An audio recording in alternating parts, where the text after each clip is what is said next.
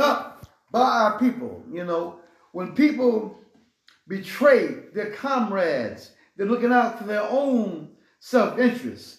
It is a case of the Lord being slaves to their lower desires, and in that vein, I want to reach out to the Muslim community that this is a brother who is a Muslim. You understand?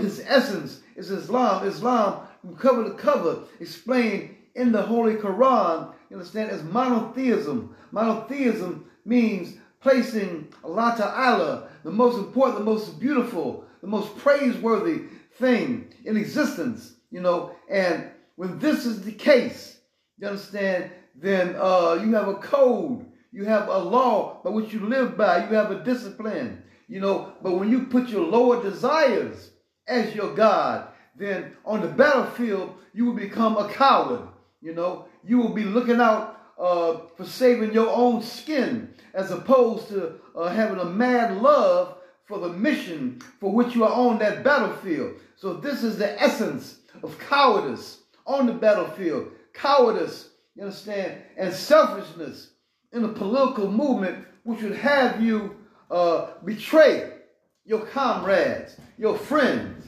you understand? And this, you understand, is the value that we need to place in this brother, you understand, that he would not betray his comrade in spite of the fact that he would get a lengthy prison system sentence, all right? And the other thing about the brother, his medical condition. When I think of the brother's medical condition, I think about how I would not want my foot to be cut off, my leg to be cut off, and I need you brothers and sisters out there to think about that. The medical profession is supposed to be the highest, the most humane profession of all. But anything that comes under the umbrella of the prison system attracts the most reactionary, the most racist, the most inhuman humans, you understand, that you can find. So whatever falls under that umbrella takes on those characteristics. So you would have a medical system that would be influenced by the racism, you understand, the white supremacy of Ku Klux Klan type thinking, you understand. So it's a very, very unsafe for a person, for a political prisoner, to be subject to this type of so-called medical, so-called care. The brother, you understand, is reaching out, you understand, for a personal doctor, doctors of his own choosing, you understand, to save his leg, you understand. And so this is a very, very serious thing, you understand. So we reach out to our brothers and sisters out there in the free world to support our brother, a brother who fought for us. Remember what the Black Panthers fought for. When you look at the objectives of the COINTELPRO, the FBI COINTELPRO, you understand, and look at the objectives of the Black Panther Party, and other formations, you understand, what they fought for. You look at the statistics, the life expectancy of black people is 10 years less than white folks. So one of the objectives of the Black Panther Party was to turn that around. You understand? In childbirth, black women die 3 times more than white women do. Understand? Infant mortality 2 times more than in black women than in white women. So some of the objectives, you understand, for the fighting for justice, people out there serving the community. These are some of the heartfelt concerns. You understand? The fact that the income of black people is 65% less than that of white folks. You understand? The concern that formations like the Black Panther Party have for self-defense for black people. These are some of the objectives that the COINTELPRO, you understand, organizes against. You understand? When it has a program of defamation of political prisoners, of slander, you understand, to cause a rift, you understand, so these formations can't come together, to cause a disrespect among what they call the respectable black community, people with influence, you understand, who could get the word out there of the importance of our political prisoners. People like professional people in education, celebrities, and people like this, you understand, to defame our political prisoners and to them, you understand, yes. To put a separation between revolutionaries and black nationalists and the youth. You understand? I think Brother Frank is going to read a piece later on by Brother Lambe. You understand? And what the gist of what you can understand in this piece is these kids out here killing one another. They're Americans. Right. Absolutely. You right on point. They're Americans. And they should be Africans. Absolutely. That's straight and to the point. Lambe made very important points during the late 90s about the influences that what was going on in the community and how certain behavior being praised. And that's why we need to take leadership in our community. And that's why we need to take a position when it comes to our political prisoners, because our political prisoners took a position. So right now, without further ado, I'm going to introduce our guests, because our guests need that moment to give the people attention and talk about what was going on, or what is going on rather, with our brother Kamau Sadiki. So here you are, Brother Seth. You on? You are mute. All power to the people, brother. Yeah, I guess we're waiting for my comrade Sister Val to come in. Yeah, basically, want to welcome everyone that's tuned in today to get this information on our captain, comrade, Brother Kamau Sadiki. And just basically, I'm here representing the campaign to free, international campaign to free Kamau Sadiki now. We want to bring our brother home.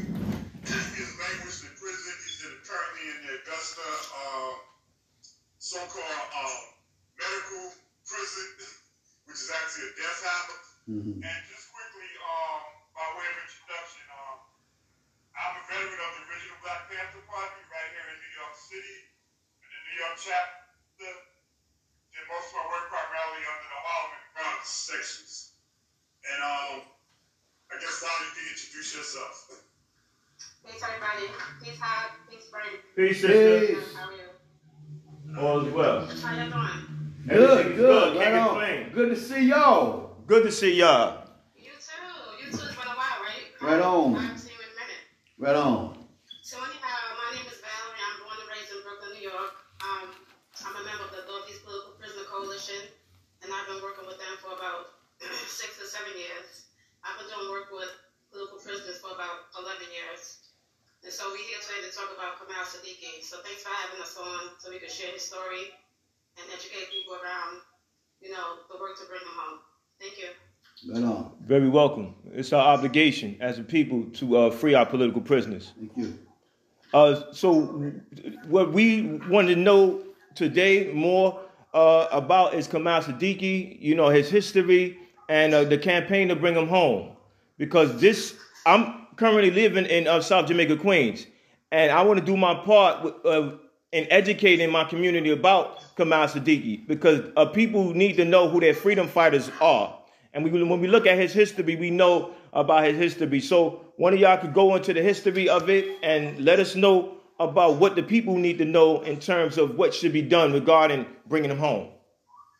Okay, so I'll start it off and tell you that Kamau Sadiki, he was born and raised in New York City. He was born on February 19th, 1953. Kamau is now 68 years old. He'll be 69 in a couple, actually he'll be 69 next month. So he joined the Black Panther Party, the Jamaica Queens chapter, when he was about 15 years old. And he has been serving the community and the people ever since. Kamau is a father of 2 daughters, and he has 5 grandchildren.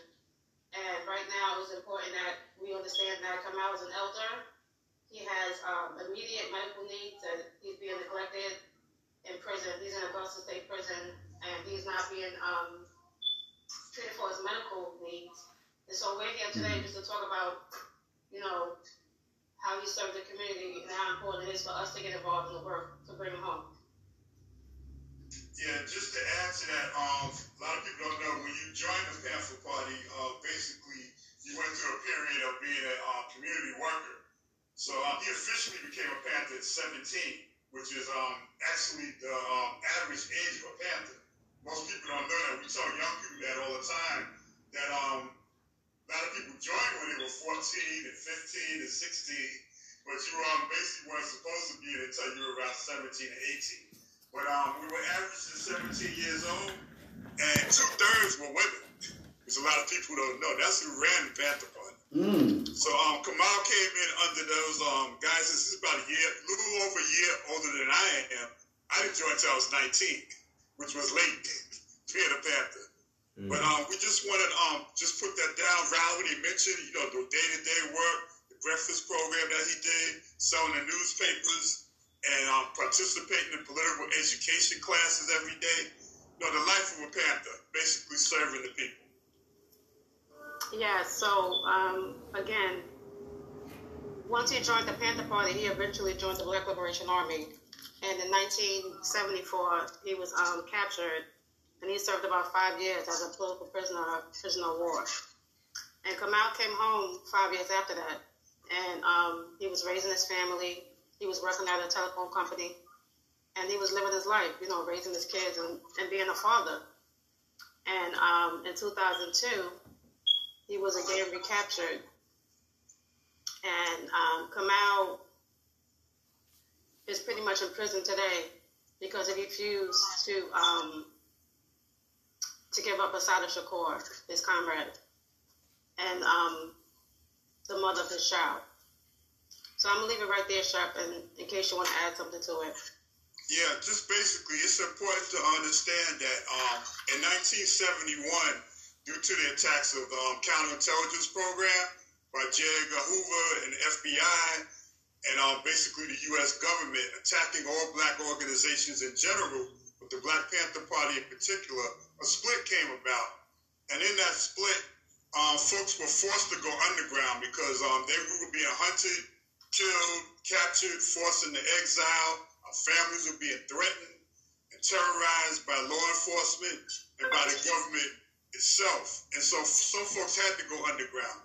Kamau was one of those who went underground into the Black Liberation Army. As a Panther, you could not join any type of formation that was military except for the Black Liberation Army. So Kamau, along with a lot of other comrades in the party, were forced to go underground. And it was there that he was eventually captured. So, Valerie mentioned about, when he was picked up, which basically happened after the terrorist attacks in 2001. During that time, the United States had decided they were going to pick up all the old so-called terrorists from the 60s and 70s and 80s and try to clean up these cold cases, as they call them. So they had to dig up a case that Kamau was originally, acquitted from. Or actually, in 71, there was a police officer in Atlanta that was killed. And there was no charges that were found against those who were scooped up. And so he was not charged at that time in 71. But after the terror attacks in 2001, they wanted to get anybody they could. So they dug up this case for 31 years ago and tried to put that on Kamau. And as Valerie said, he has two daughters. One of them is daughter of Assata Shakur. The other was daughter of another Panther that he had a relationship with. And the government said, give us Assata. If you could convince her to go to another country where we can extradite her, then you don't have to worry about going to prison. Of course, as Haqq mentioned earlier, he refused to do that, to entrap our sister comrade and be a snitch and be a sellout. And so today he's in prison. Thanks, Shep. Yeah, I think. And so, I'm sorry. No, those are very important points, and I know one of the things that our viewers need to know is that he had converted to Islam, and I think that that's important because that makes the Islamic community or people of Islamic faith responsible for advocating for the release of one of their brothers. And Abdul Haqq, what does that mean when somebody converts to Islam? How does that make them in terms of being an even dedicated person towards doing things that's morally correct? And when they do that, they're in a brotherhood and a sisterhood, you know. And you got to love for your brother what you love for yourself. You know, I mean, if you're a true brother or a true sister, you know, you can have some food in your refrigerator and give it all to your brother and be hungry yourself. You know, so this is a brother who did what Islam said to do, to stand up for justice. You know, and to stand for justice is what has mobilized millions of people, you know, throughout history. And it's a very, very noble, you understand, and praiseworthy, you understand, endeavor to fight for justice, you know, against the for the oppressed, against the oppressor, and that's what he did. So the Islamic community needs to support him. Yeah, great point. I'm sorry, Val, you was about to say something. I didn't mean to interrupt you. Oh, that's okay. No, that's fine. I was just going to talk. You know, I want to talk to the audience right now and tell them why it's important that we support Kamau right now. Kamau is 68 years old, as I mentioned. He has various medical conditions. He has hepatitis C. Excuse me. He has sarcoidosis. He has open wounds that need to be cared for. He had COVID-19. And, of course, the fact that he's an elder, you know, he's struggling with other things. So our position is that Kamau committed his life to fight for our people, for his community. And now is our time to do that for him and our other elders. Right. He's been in prison for almost 20 years. And, again, he should be home with his family. And we need to, you know, ante up and, you know, continue to fight for our brothers inside, particularly the ones from the Black Liberation Army and the Black Panther Party, because they're all elders. So I just want to share that with people. And I hope that you're able to put in the chat ways that people can support the campaign. They can join the committee to free Kamau Sadiki. They can donate to his committee.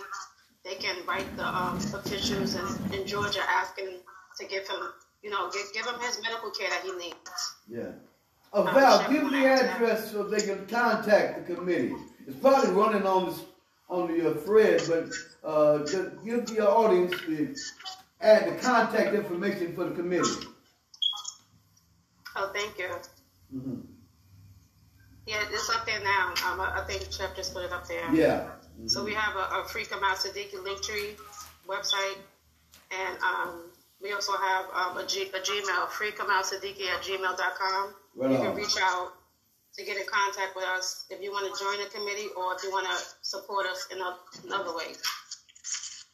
Yeah, and just basically, in terms of what you can do, we actually meet on Mondays. And if you click onto that link, especially that link tree, that'll give you all the information on how to contact, how to get information on the 5 committees that we have, including outreach, interfaith, culture, direct action.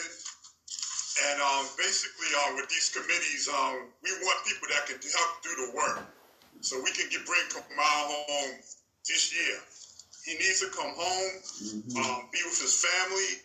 And we don't want, as you say on this show all the time, no more political prisoners dying inside of these prisons. No more political prisoners. They have to come home. Do not let them die in jail.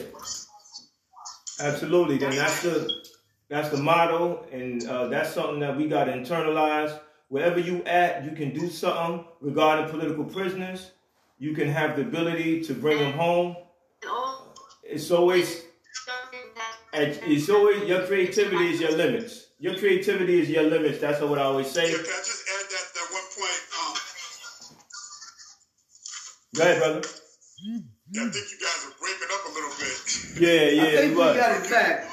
We got it back. Basically, in terms of, okay, all right, we got you now. All right, just basically, we're not getting into any of the legal strategies at this point, but basically we have, you know, in our committees, we're working on it. I didn't mention the legal committee, and then we have a plan that we're dealing with the health conditions. It's important to understand, you know, Kamau's wound that Valerie mentioned, this death house that they call a hospital, they were trying to cut his leg off a number of times. Instead of just treating the wounds, you know, we had the people who answered the call.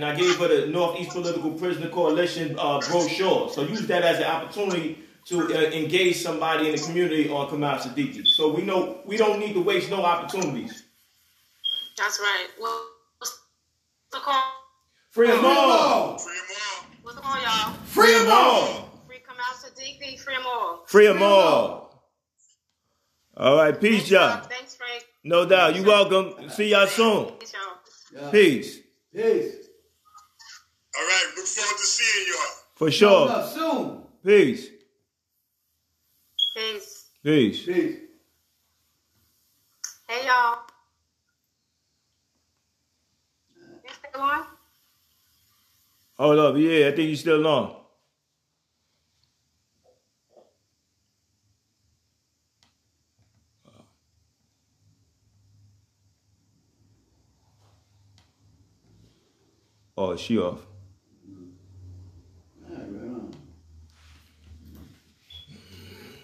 So there y'all have it. And now it's up to the people to do what needs to be done. But you know, whenever we finish our show, we always got to finish off the right way. And that is by having our brother in the hip-hop community, our brother Killer Mike, with this very important message. She's like, Michael, it is time that you guys organize a fund to set aside to help people who sacrifice for our freedom. Meaning, every time something happens, I hear this. Why don't the gang bangers jump up and do something for them? Why don't you kill them? You kill each other. And I say to myself, when is the last time you sent money to Assata Shakur? When is the last time you sent money to Matulu Shakur? When is the last time you sent money to Mumia Abu-Jamal or Larry Hoover or Jeff Ford or Leonard Peltier? When is the last time you have made it your business to send money to a revolutionary or a hoodlum that has helped us? And until we start to do that, how can we ask these young men to be warriors? Because if they do it in the name of the hood, at least the hood gonna honor their name always. At least the hood gonna make sure at least their children got something or their mama's house is looked after. They have scores of things happening there. This organization is carrying on the work of Carter G. Woodson, who wrote the book, The Miseducation of the Negro. Their organization is ASALA.com. And they're doing scores of presentations on Black history. Like I said, I'll give you those addresses again. You know, we're organizing our ideas today around what Brother Malcolm said about history. Brother Malcolm said that of all research, it is history that can give us the greatest rewards. The greatest rewards come through our study of history, you know. So we take control of our history. We own our history instead of letting someone else, a predator, tell us what our history means. To use history to make the type of human beings that they want, that they can exploit, that they can torture and misuse and abuse, you understand, for their own gain. That's how they want to use history. But we take ownership of our history and look and see what that history can do for us. One thing, when we study history, we are keen on reality. What is the real? The real is that we are in a state of war. Our enemy, the United States of America, this capitalist imperialist system, this colonizer, has been in a constant state of war for decades, for centuries. In a constant state of war. It has been at war with our people. You know, weapons, torture, you know, oppression, sending armies against our people. This is war. You know, we can't define it as anything else. Some people might want to define that as a fashion show, you know, being lynched, you know, being murdered, being raped. They might want to define that as a party, as a good time. But no, you know, we have to define the reality. You know, right now, the enemy who has moved against our people has got a big movement right now to try to crush our education, to crush the truth of our history. In fact, they're going around threatening violence to black colleges and black educators who teach our people the truth. So, to understand the reality of the war that we've been engaged in, you understand, this produces the type of human being, you understand, the type of youth, the type of young people who are brought up and nurtured, you understand, and educated with understanding that we must resist, that we must be strong, you know, and our political prisoners have to be a part of that history. Our political prisoners are a part of the history that the enemy would like to exclude, you know, the way that they example this resistance, this stand up, this strength, this courage, this loyalty, you know, these principles, you understand, that served our interests, you know, that worked with us, that helped us, you understand, that pushed us forward, that inspired us. You know, the political prisoners are part of that history, you know, and us being in charge of our own history, we must remember our political prisoners, you know, and their contributions, their voices must be heard. The example of Brother Matulu, who threw his body on the leadership, covered up the leadership when the Ku Klux Klan was firing into the church. You know, of Brother Mumia Abu Jamal, who is a scholar. You know, we need more young intellectuals to come up to tell the truth to our people, to raise our people up. You know, the example of Kamau Sadiki, who exampled the principle of not telling, you understand, not telling to save his own skin. You know, these type of things enliven and give meaning to our history. You know, former political prisoner Sefu Sankofa, you understand, who lived up to the principle of never abandoning your comrades. And I want to just take a few minutes to talk about Sefu Sankofa, because I remember talking to Sefu Sankofa, and he telling me that he was sentenced to life in prison, and he told the judge. So the judge is sentencing him to life in prison. He told the judge, what makes you God? What makes you think I'm supposed to spend the rest of my life in prison? And sometimes when we talk about our political prisoners and they got these life sentences, people would talk to us and maybe hear that it's hopeless, that you can't fight to bring them home.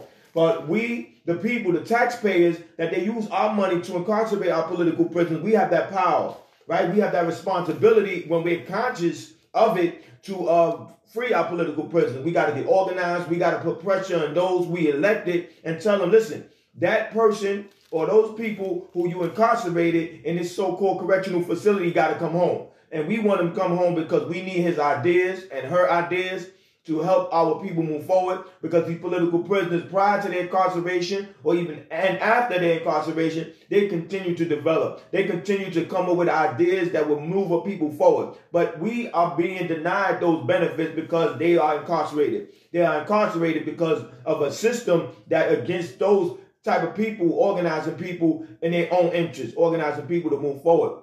Like we're receiving victories, right? Throughout the years, you notice things happening. For instance, you have the former team known as the Washington Redskins. Now they call the Washington team. Now they finally have a name called the Commanders, right? This is years of organizing, years of people fighting, saying that this name is derogatory to people, towards certain people, and this name needs to be removed. Certain people thought that would never happen. And certain people thought that Sefu Sankofa would never come home. Certain people thought that Jalil Abdul Mutakim would never come home. Right. But people organized, they consistently put pressure on the system to bring our people home. Now it's time for us to bring our brother Sundiata Akoli home. He's 85 years old. He's been incarcerated for almost 50 years. He has an extended a disciplinary record regarding his ability to take orders in his so-called correctional facility, right? He has that record where it's squeaky clean, you know, for clarity's sake. His record is excellent. And the whole point is that, you know, when you consider these factors, there's a serious contradiction that's out there regarding this facility and their intentions. They want our political prisoners to die in prison. And we say that we're organized people and we won't allow that to happen, that we're going to step up and put pressure on them. We got to bring it to the community. A community needs to know their history. I'm currently residing in South Jamaica, Queens, and I know that those people in that community need to know who Kamau Sadiki is, who Matulu Shakur is, and why they need to stand behind them being let home and back into their community. Their community needs them. They need their work. They need their strong minds to continue to develop and continue to move ourselves forward and our people. These are real heroes, right? They're fighting real enemies, real crime to the people. And that's why they're currently incarcerated, because of their ability to do that. I'm sorry, brother. I had to get that off my chest. Oh, that's right on, something that needed to be said. It's something that I was practicing because I understand that the people need to hear that. And that's why we need to commit ourselves to some time throughout the week when it comes to political prisoners matter. So, brother, That's right on, brother. You know, and you brought up the subject of hope, which is central, critical to what we're talking about. One of the strategic aims of our enemy is to make us hopeless, to make us think that there's nothing that we can do, that anything that we would try to do is in vain. You understand? There's a cliche that goes around America that you can be and do anything that you want to be and do. However, in this educational system, you know, it says you can do and be anything you want to be except to stand up against the oppressor, you know. And as Michael J. Aquino, a sergeant major in the Navy, who also was a satanic practitioner, said that his main strategy against his enemy was to crush the spirit, you know, to destroy the hope. You understand? In the art of war, the same thing Saint Zeus said in the art of war, to destroy the enemy's hope, to completely overwhelm the enemy's spirit. You know, so this education, the education that comes from the predator, is different from the education that we give ourselves, because part of that education, like I say, the cliche is that you can be and do anything in America that you want to be and do. However, through the educational, that excludes standing up to this global oppressor, this oppressor who's gone around the world and murdered hundreds and hundreds of millions of people to build wealth and empire. You know, through education, we get the idea that there's nothing we can do about this criminal, about this enemy. But through our own education, we teach our youth that we can stand up. And we had examples of those who had this type of hope, had this type of belief, these believers, these true believers who put together and mobilized black hot resistance. You know, these are our political prisoners are, and these are the voices that need to be free. Jamil Abdul Alameen, formerly known as H. Rap Brown, you understand, who taught our people, you understand, to overcome the slavery to the lower desires, and this is what the enemy perpetuates in the culture, that we have to be operate on the level of beastly slavery to our lower desires. And so this is the culture of America. The oppressor, through oppression and torture and dehumanization and disrespect, taught us to disrespect ourselves, you know, and defined us as an N-word, you understand? And sometimes our people has accepted that definition of N-word. The definition of N-word is worthless, you know, disloyal, distrustworthy, you understand? Enemy to their own kind, hating their own kind, you know, like we see these shootings out here in the street, you know, that comes from us hating ourselves and hating one another, you know, taking on this definition that our oppressor gave us, you know, that we were worthless, you know. But we said, no, we are people of worth, and that in our history, we look back on our history and we see great heroes, you understand, and sheroes in our history who stood up, you know, and our political prisoners are among them. Right now, there is a trend in looking at history which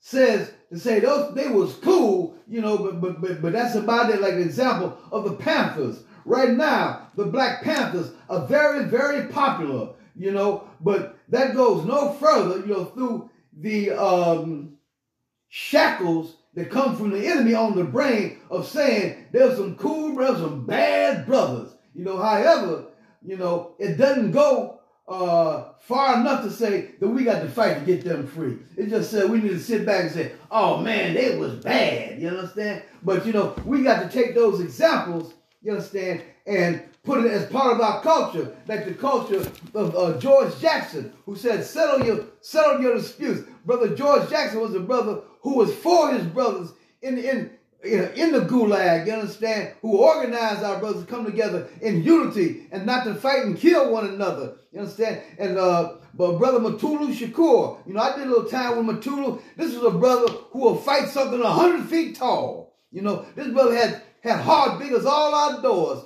You understand? And his thing was don't talk about doing something, but do it, you know. So don't just sit back and praise our Black Panthers. You understand? The movie Black Panther came out, and a gift that the Panther leadership gave our people to make us understand that with their people, there is power. So understand that this has to be an historical example as we take control and own our history. Understand that we do have power. You know, we have the power to make this movement, you understand, to free our political prisoners, to make this a priority, to push it, to make it popular. You know, Brother Matulu also said that people with a big voice, we need to reach out to them. You know, we're going to be reaching out to people who have a big voice in our community. We're going to be reaching out to Killer Mike and people like that who have 500,000 listeners. You know, you understand what I'm saying? People who we were reaching out to, you know, so y'all who are listening to this,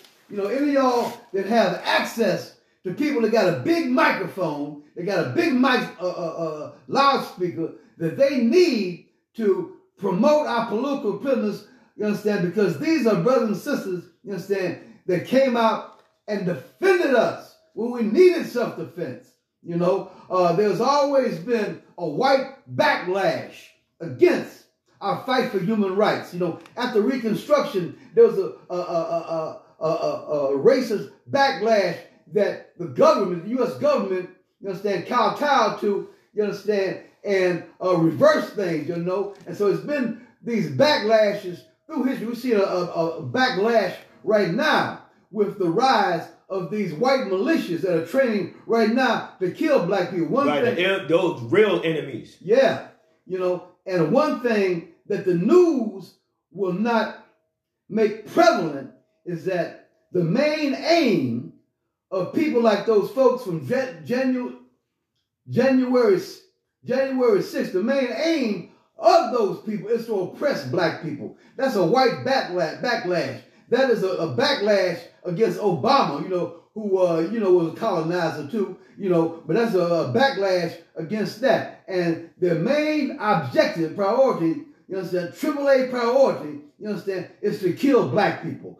So, you know, a true understanding and a true message that comes from a history that we control is that we got to organize for self-determination. We got to organize to define ourselves, to speak for ourselves, to define our own reality, to organize for self-defense. You know, I mean, that's something that makes sense. When Absolutely. You look at history, in the reality of history, you act in a way that makes some daggone sense. That's logical. You know, so what is illogical for you to do if somebody's making a war on you? You understand? You make preparations. You organize. You resist. You form an opposition. You know, and our young brothers and sisters in the educational system, at the elementary and the college level, you understand? This is what they need to get from us being in control of our own history. You understand?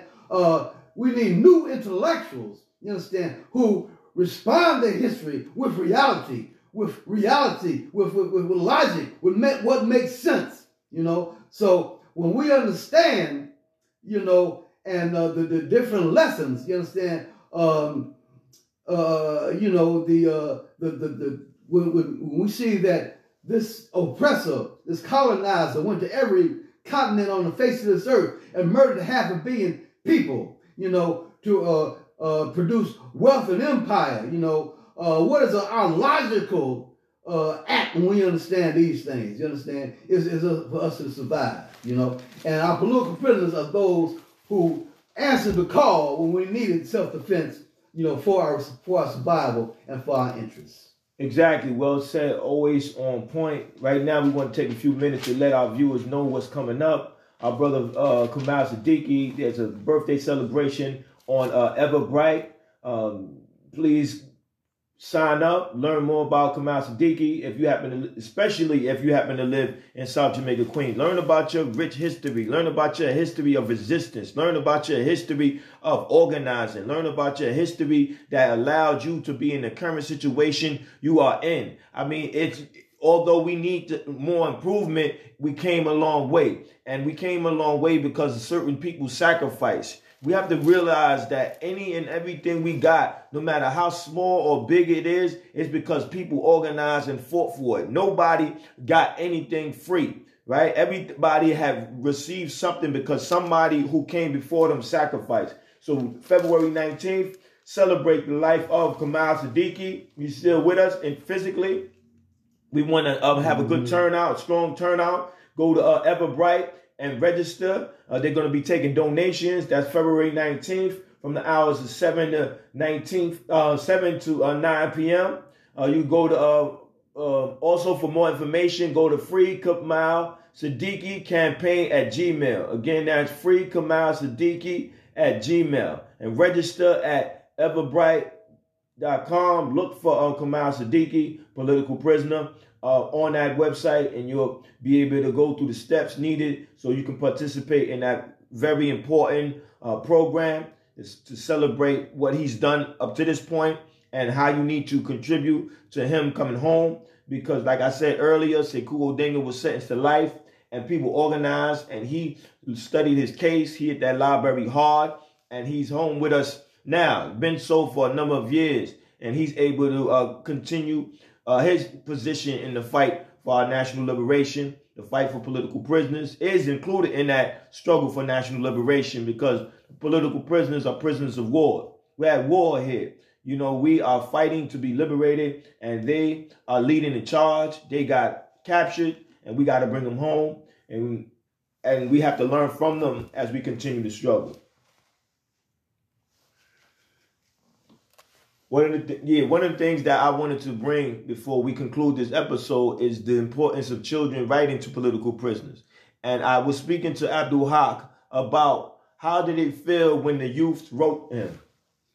Well, it felt great. You know, while I was in prison, there were certain organizations out in the street that organized youth to write to political prisoners. And so, you know, I was able to, you know, give them some views, give them some things that would encourage them, you understand, the fight for the people to be an asset to our folks, you know, a benefit, you know, which would, and you know, and to steer them away from the type of life, you know, lifestyle that, you know, leads to prison, you know, and all the problems and, you know, misfortune that Black people have through a miseducation, you know. So I was very, very happy that I could be, you know, like a big brother, you know, even though I couldn't be right there next to him, you know. That was my view, you understand, the vision I had of being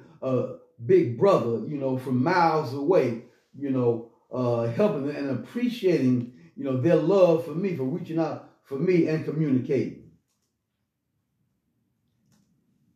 So when they wrote you and you respond back, how did this dialogue continue to go on?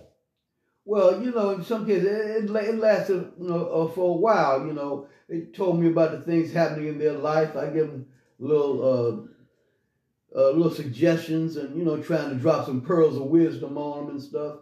You know, through my experiences, and all geared toward a proper, you know, vision of, you know, we are people who need to struggle, that we need to fight, we need to stand up. We need to stand up for justice, you know, that we've been done some very, very grave injustices, you know, and that, you know, I'm one who stood up for justice, and I appreciate that they appreciate, you know, what I tried to do for them, you know, so it was love, you know.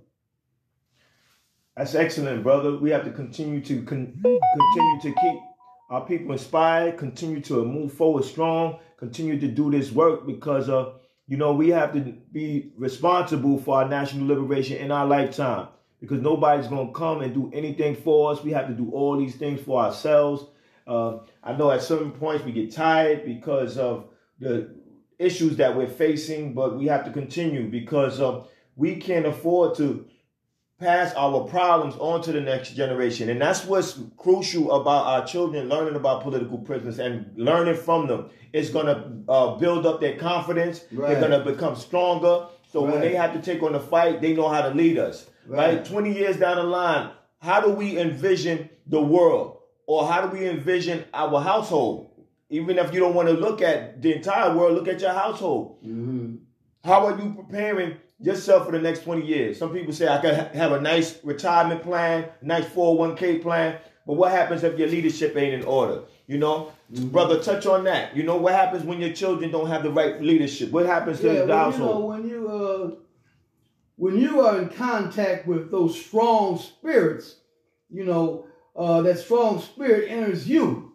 You know, and this is the value of our people being in contact with our political prisoners through writing. You understand, this encouragement, this inspiration, you know, this teaching, you understand, of what is the correct path to take, you understand, in view of the realities that we live in, you know. So, you know, this puts the type of strength in our people that our people need, which can be even multiplied if these brothers and sisters was out here among us, you know, right there, standing right next to us. You understand what I'm saying? Now, you know, this is done from a distance, from miles and miles and miles away, sometimes 100,000 miles away. This inspiration goes out through the telephone wire and through letters. You understand? But they need to be right next to us. You understand? That presence right next to us. You understand? To show enough, build that strength. You know, build that character that is necessary to deal with the show enough real deal that's going down. Absolutely, right on point, right to the key of the issues. Mm-hmm. And I think that, you know, everything that needed to be said has been said. I just want to talk about a couple of more. Go ahead, brother, before we close up. You had mentioned a couple of things that's coming up online. You mentioned the thing online about Kamau Sadiki. Also, I said that I was going to repeat some information where people can plug in to get some Black History Month information and programming, okay? Like I said, one of them is Black History 360. That's on WBLS. They have series of Black History Month information and presentations happening there. Another, like I said before, was the organization that doing the work of Carter G. Woodson, who wrote the book, The Miseducation of the Negro. His organization is ASALH.com, you know, and they expound on various aspects of our Black history. Also, something that's happening right now is a move for reparations. When somebody stick you up and you want the wealth back that was taken from you, that's your reparations. And by your wealth being stolen, you understand, you are kind of, there's been a level of destruction that needs to be repaired. So that repair has to come through reparations, through stolen wealth. Queen Mother Moore said $777 trillion. So something that's happening right now is the December 12th movement is organizing, you understand, to go to D.C. August 17th to demand that Joe Biden issue a $50 million down payment for reparations, you understand, to build a state-of-the-art healthcare facility. You know, we have these healthcare disparities. You know, our life expectancy is 10 years less than white people. Maternity deaths are 3 times more than white women. Infant mortality is 2 times more than white babies. You understand? So these type of things come through poverty. You understand? Us not having the wealth to get the level of living that we need to have. So this move is happening right now. You know, so these are some of the things that's being organized during Black History Month. So to be in touch with the December 12th movement organizing, contact D12.com. Black Power. Black Power, well said, straight to the point. You know, it's very powerful, much activity, important information that we're giving you. We're going to, unfortunately, it's time for us to come to that end of our show. I thought that everything that needed to be discussed was discussed. Please share, please like, please subscribe. And as we always do, we want to just leave you with a couple of words from a good brother by the name of Killer Mike. Because this message, we can't hear it enough. But it's on point and it's needed. People don't understand.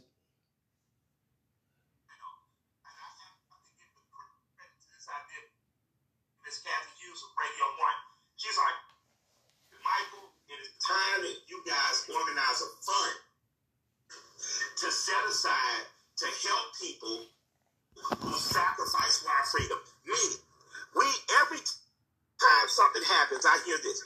Why don't the gang bangers jump up and do something for them? Why don't you kill them? You kill each other.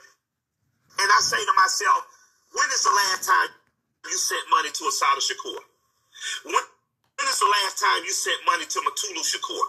When is the last time you sent money to Mumia Abu-Jamal or Larry Hoover or Jeff Ford or Leonard Peltier? When is the last time you have made it your business to send money to a revolutionary or a hoodlum that has helped us? And until we start to do that, how can we ask these young men to be warriors? Because if they do it in the name of the hood, at least the hood gonna honor their name always. At least the hood gonna make sure at least their children got something or their mama's house is looked after. As a community, if we're going to ask people to bungee jump for us with no cord, be prepared to take care of them when they get a life sentence. Be prepared to look after their families. See, I don't mind the work get done, but let's take care of the workers. Let's stop asking more out of people than we would do for ourselves. So what I'd like to see, my dream thing is to see 1 million people from the culture dedicate $10 a month.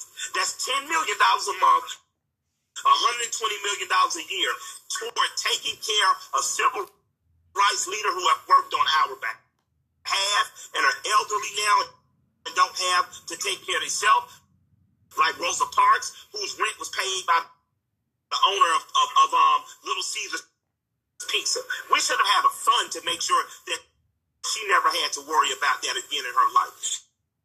We should have a fund that makes sure money makes it to Assata Shakur, and Matulu Shakur has legal representation and food, and Leonard Peltier, who has diabetes in jail, can get insulin taken care of. And until we start doing it, $10 a month is about what you pay on a couple fast food restaurant visits.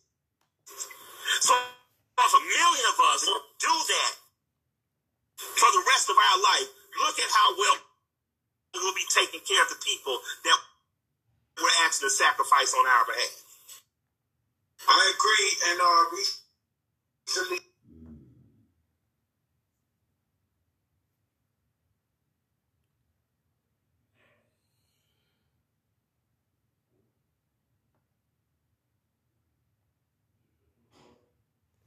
Well said, right to the point. Well said, right to the point. And as we always do, we have to bring this episode to an end. What's the call? Free them all. What's the call? Free them all. What's the call? Free them all. Please share and do your part. Share with at least 10 people. Yeah, and please subscribe to the YouTube channel. Yeah. Yeah. Somebody's life is dependent on it. Yeah.